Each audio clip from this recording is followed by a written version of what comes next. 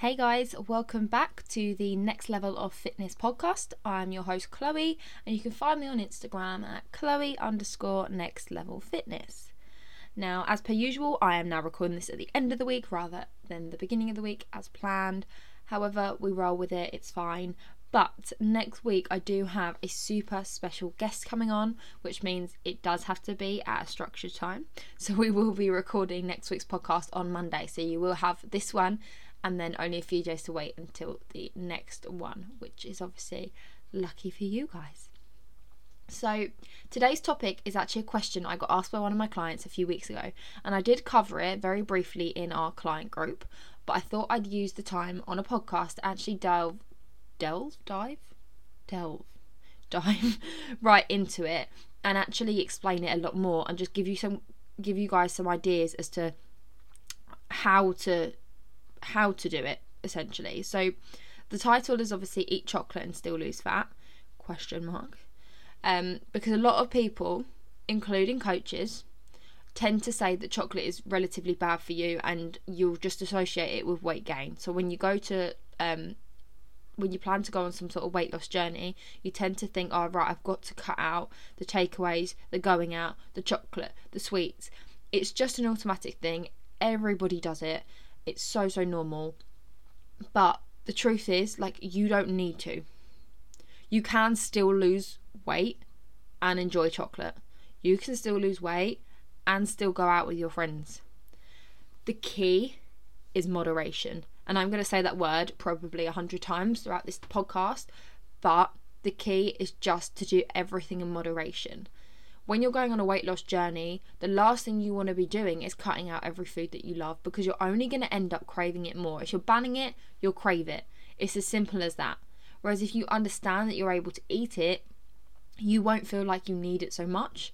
So you just need to know that obviously you can still go and enjoy yourself, and you can still enjoy the foods that make you feel good inside. You've just got to make sure that you're doing so in moderation. Now, one thing I will kind of mention is the word diet, because I think I've heard a lot of people think it means different things. So essentially, the word diet on its own actually just refers to the kinds of food that a person eats. So when someone turns to you and goes, oh, I'm going on a diet, a lot of the time we sit there and think, oh, they're trying to lose weight, because it's how the word has been associated for so long. But actually your diet is just about what you eat in general. It's not a word to say that you're going to lose weight. So you could go to, the best place I could describe is, for example, the doctors, and they're trying to figure out what's wrong with you, and they can turn around and go, oh, what's your diet like?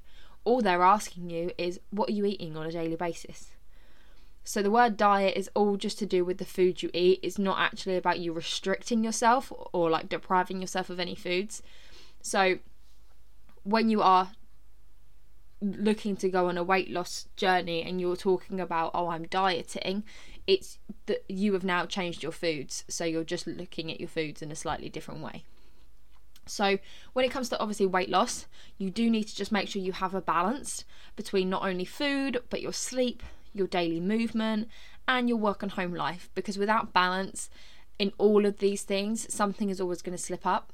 You can go to the gym 100 times a week if you really wanted to, but if you have rubbish food, you're not going to lose the weight. You could eat really well and do absolutely no gymming at all, and I'm not going to lie, you probably will lose a little bit of weight, but it won't then be sustainable, and it will get to a point that you'll stop losing the weight and nothing else will happen, because you're not mixing the balance between the exercise and the food.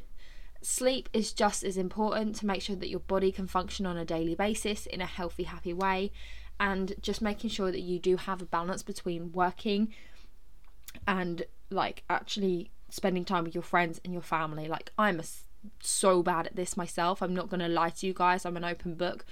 I just get so focused in work that I completely ignore the world that's around me. And the reason I do so at the moment is mainly because of lockdown, because I can't go out and socialise at the weekend like I would normally. I found it quite hard, and my go-to is just to work. However, that has then in turn affected me and my journey and my weight loss. So it just goes to show, if you're not doing these things on a healthy, happy balance, then it will affect you, because I am like kind of proof of that right now in the way I'm talking. Like, because I have not actually given myself the time off to just chill, think about myself, or like go out with friends, I have made my body suffer. So if we actually just look at food, because obviously we want to talk about chocolate and how we should be eating, something I preach to my clients all the time is flexible dieting. And the way I refer to flexible dieting is the 80-20 rule. So some of you may have heard of this before, and I feel like I probably covered it in a previous podcast. I don't know. But the idea is 80% of the time you're going to be eating wholesome, nutritious foods, and 20% of the time you're able to treat yourself. So the nutritious foods are things like making sure you're drinking your water, you've got whole grains, fruit, veg, lean protein, and healthy fats all in your diet. Whereas the treat side of things is when you can have those like favourite foods of yours, so your cake, your wine, your brownies, providing it's in moderation.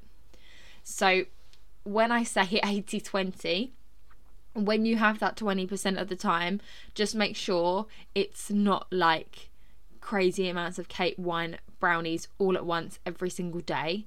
Maybe have a cake one day and a wine the next, because if you're going to have all of them at once, then it is going to defeat the whole point. Like I said, moderation is key. So just think about it in the sense that if you are looking to lose weight, or even just start a weight loss journey, or you're already on one and you're struggling, just go back to very basics. Put out of the window calorie counting for now. Obviously, we all know that calorie counting is the most effective way. However, if you just want to start your journey, not be overwhelmed, and still enjoy the foods that you love so you don't have to ban them within 5 minutes, then follow the 80-20 rule. Just make sure that the majority of the time you're eating those nutritious foods, and then the 20% of the time you're having those treats. And this is where like meals out and stuff come into play, because the fact that you can treat yourself 20% of the time, that's when you can go out for that meal with your family. That's when you could get that takeaway. That's when you can eat that bar of chocolate and just enjoy yourself. Because when you restrict yourself, like I said earlier, you tend to end up craving it more, which will mean you end up cheating on your food. You'll like eat the bad food because you've craved it, which then plays like on your mind in the sense that it goes, oh, I've eaten a bad food now, so I've blown it, like I may as well just now binge. So you then get in this cycle of, oh, okay, well, I've blown it, I may as well binge on it now, and I'll just keep going and going and going. And this is so common, and if you ever get stuck in this cycle, do not worry, because it is normal for everybody, even coaches, even like athletes at times. Everyone kind of goes through this in the like mental state. It's just you needing to know how to get yourself out of it so that it doesn't continually happen. So the best thing to kind of do with this is if you think about not restricting yourself, so like I said, following the 80-20 rule, you just become more aware of what you're eating. So that's when you start to understand that if you had a cookie and a salad sitting in front of you, you're allowed to eat both. There is nothing wrong with that. However, when you look at it, you think, oh, actually the cookie will use up more calories from my day than the salad will. So you'll then naturally just gravitate towards the salad, because you're like, well, then I've got more calories spare to eat more later in the day. So it's all to do with mind tricks, bizarrely. Like, it's the way your brain associates things together. However, it is a positive, because you being able to give yourself the option of a cookie or a salad, you're probably thinking, yes, cookie, I'd really, really like that. But then when you start to look at it, because you're going into a bit more detail and starting to look at your calories a bit more to actually have an effective weight loss program, you'll think, oh, actually, as much as I want the cookie, it does have more calories in it, so let's go with the salad, and then I can enjoy more food later in the day. That way you're not restricting yourself, because you're still giving yourself the option of having that cookie, because if you really, really want it, you'll eat it. It's as simple as that. But at least you know you can. Because if you eat that cookie, that's fine. It just means you have got less calories later in the day for whatever you may have wanted to treat yourself to then. So now if we look at it in the sense of chocolate, it's exactly the same. Obviously chocolate will probably use up more, well, I say probably will, it actually will use up more calories than a salad.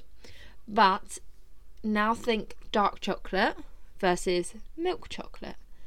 So the majority of people will probably say they like milk chocolate more. It is very common. It's because it's creamier, milkier, yummier, whereas dark chocolate is much more pure. So out of the two, the healthier winner, if you were to pick one to eat more often, it would be the dark chocolate. That is the winner. But of course you can still enjoy both. There is nothing wrong with that. But dark chocolate is much more natural. It's got at least 65% cocoa solids in it. It can have more, and can also have some good health benefits. So such as like it helps lower blood pressure. It can also help rid the body of toxins. Whereas if you look at milk chocolate, on the other hand, it is more refined.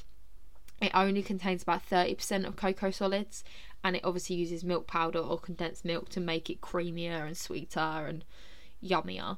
So if you were obviously going to pick between the two, I personally would lean more towards the dark chocolate, just because of the benefits that it has for you, and you know that it's a bit more natural.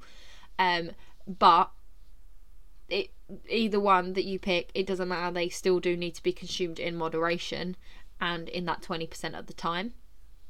So in conclusion, from everything I've obviously been saying today, you can still lose weight / fat and eat chocolate. You've just got to make sure that you're doing it in moderation, following the 80-20 rule, and just having that healthy balance in your life with your sleep, your daily movement, and your work and home life. So I'm going to leave the podcast there with that one, with the nice conclusion that you can go away and eat chocolate should you want to. And just understand that obviously this is the same with everything. It's not just chocolate. Like, you can have a cookie, you can go out on your meal out and still lose weight. It's just about moderation, and if you're calorie counting, it's going to be even more effective. So in regards to next week's podcast, I have a very special guest joining me. You will find her on Instagram as well. So if you want to check her out before next week, her name on Instagram is _vitality coach.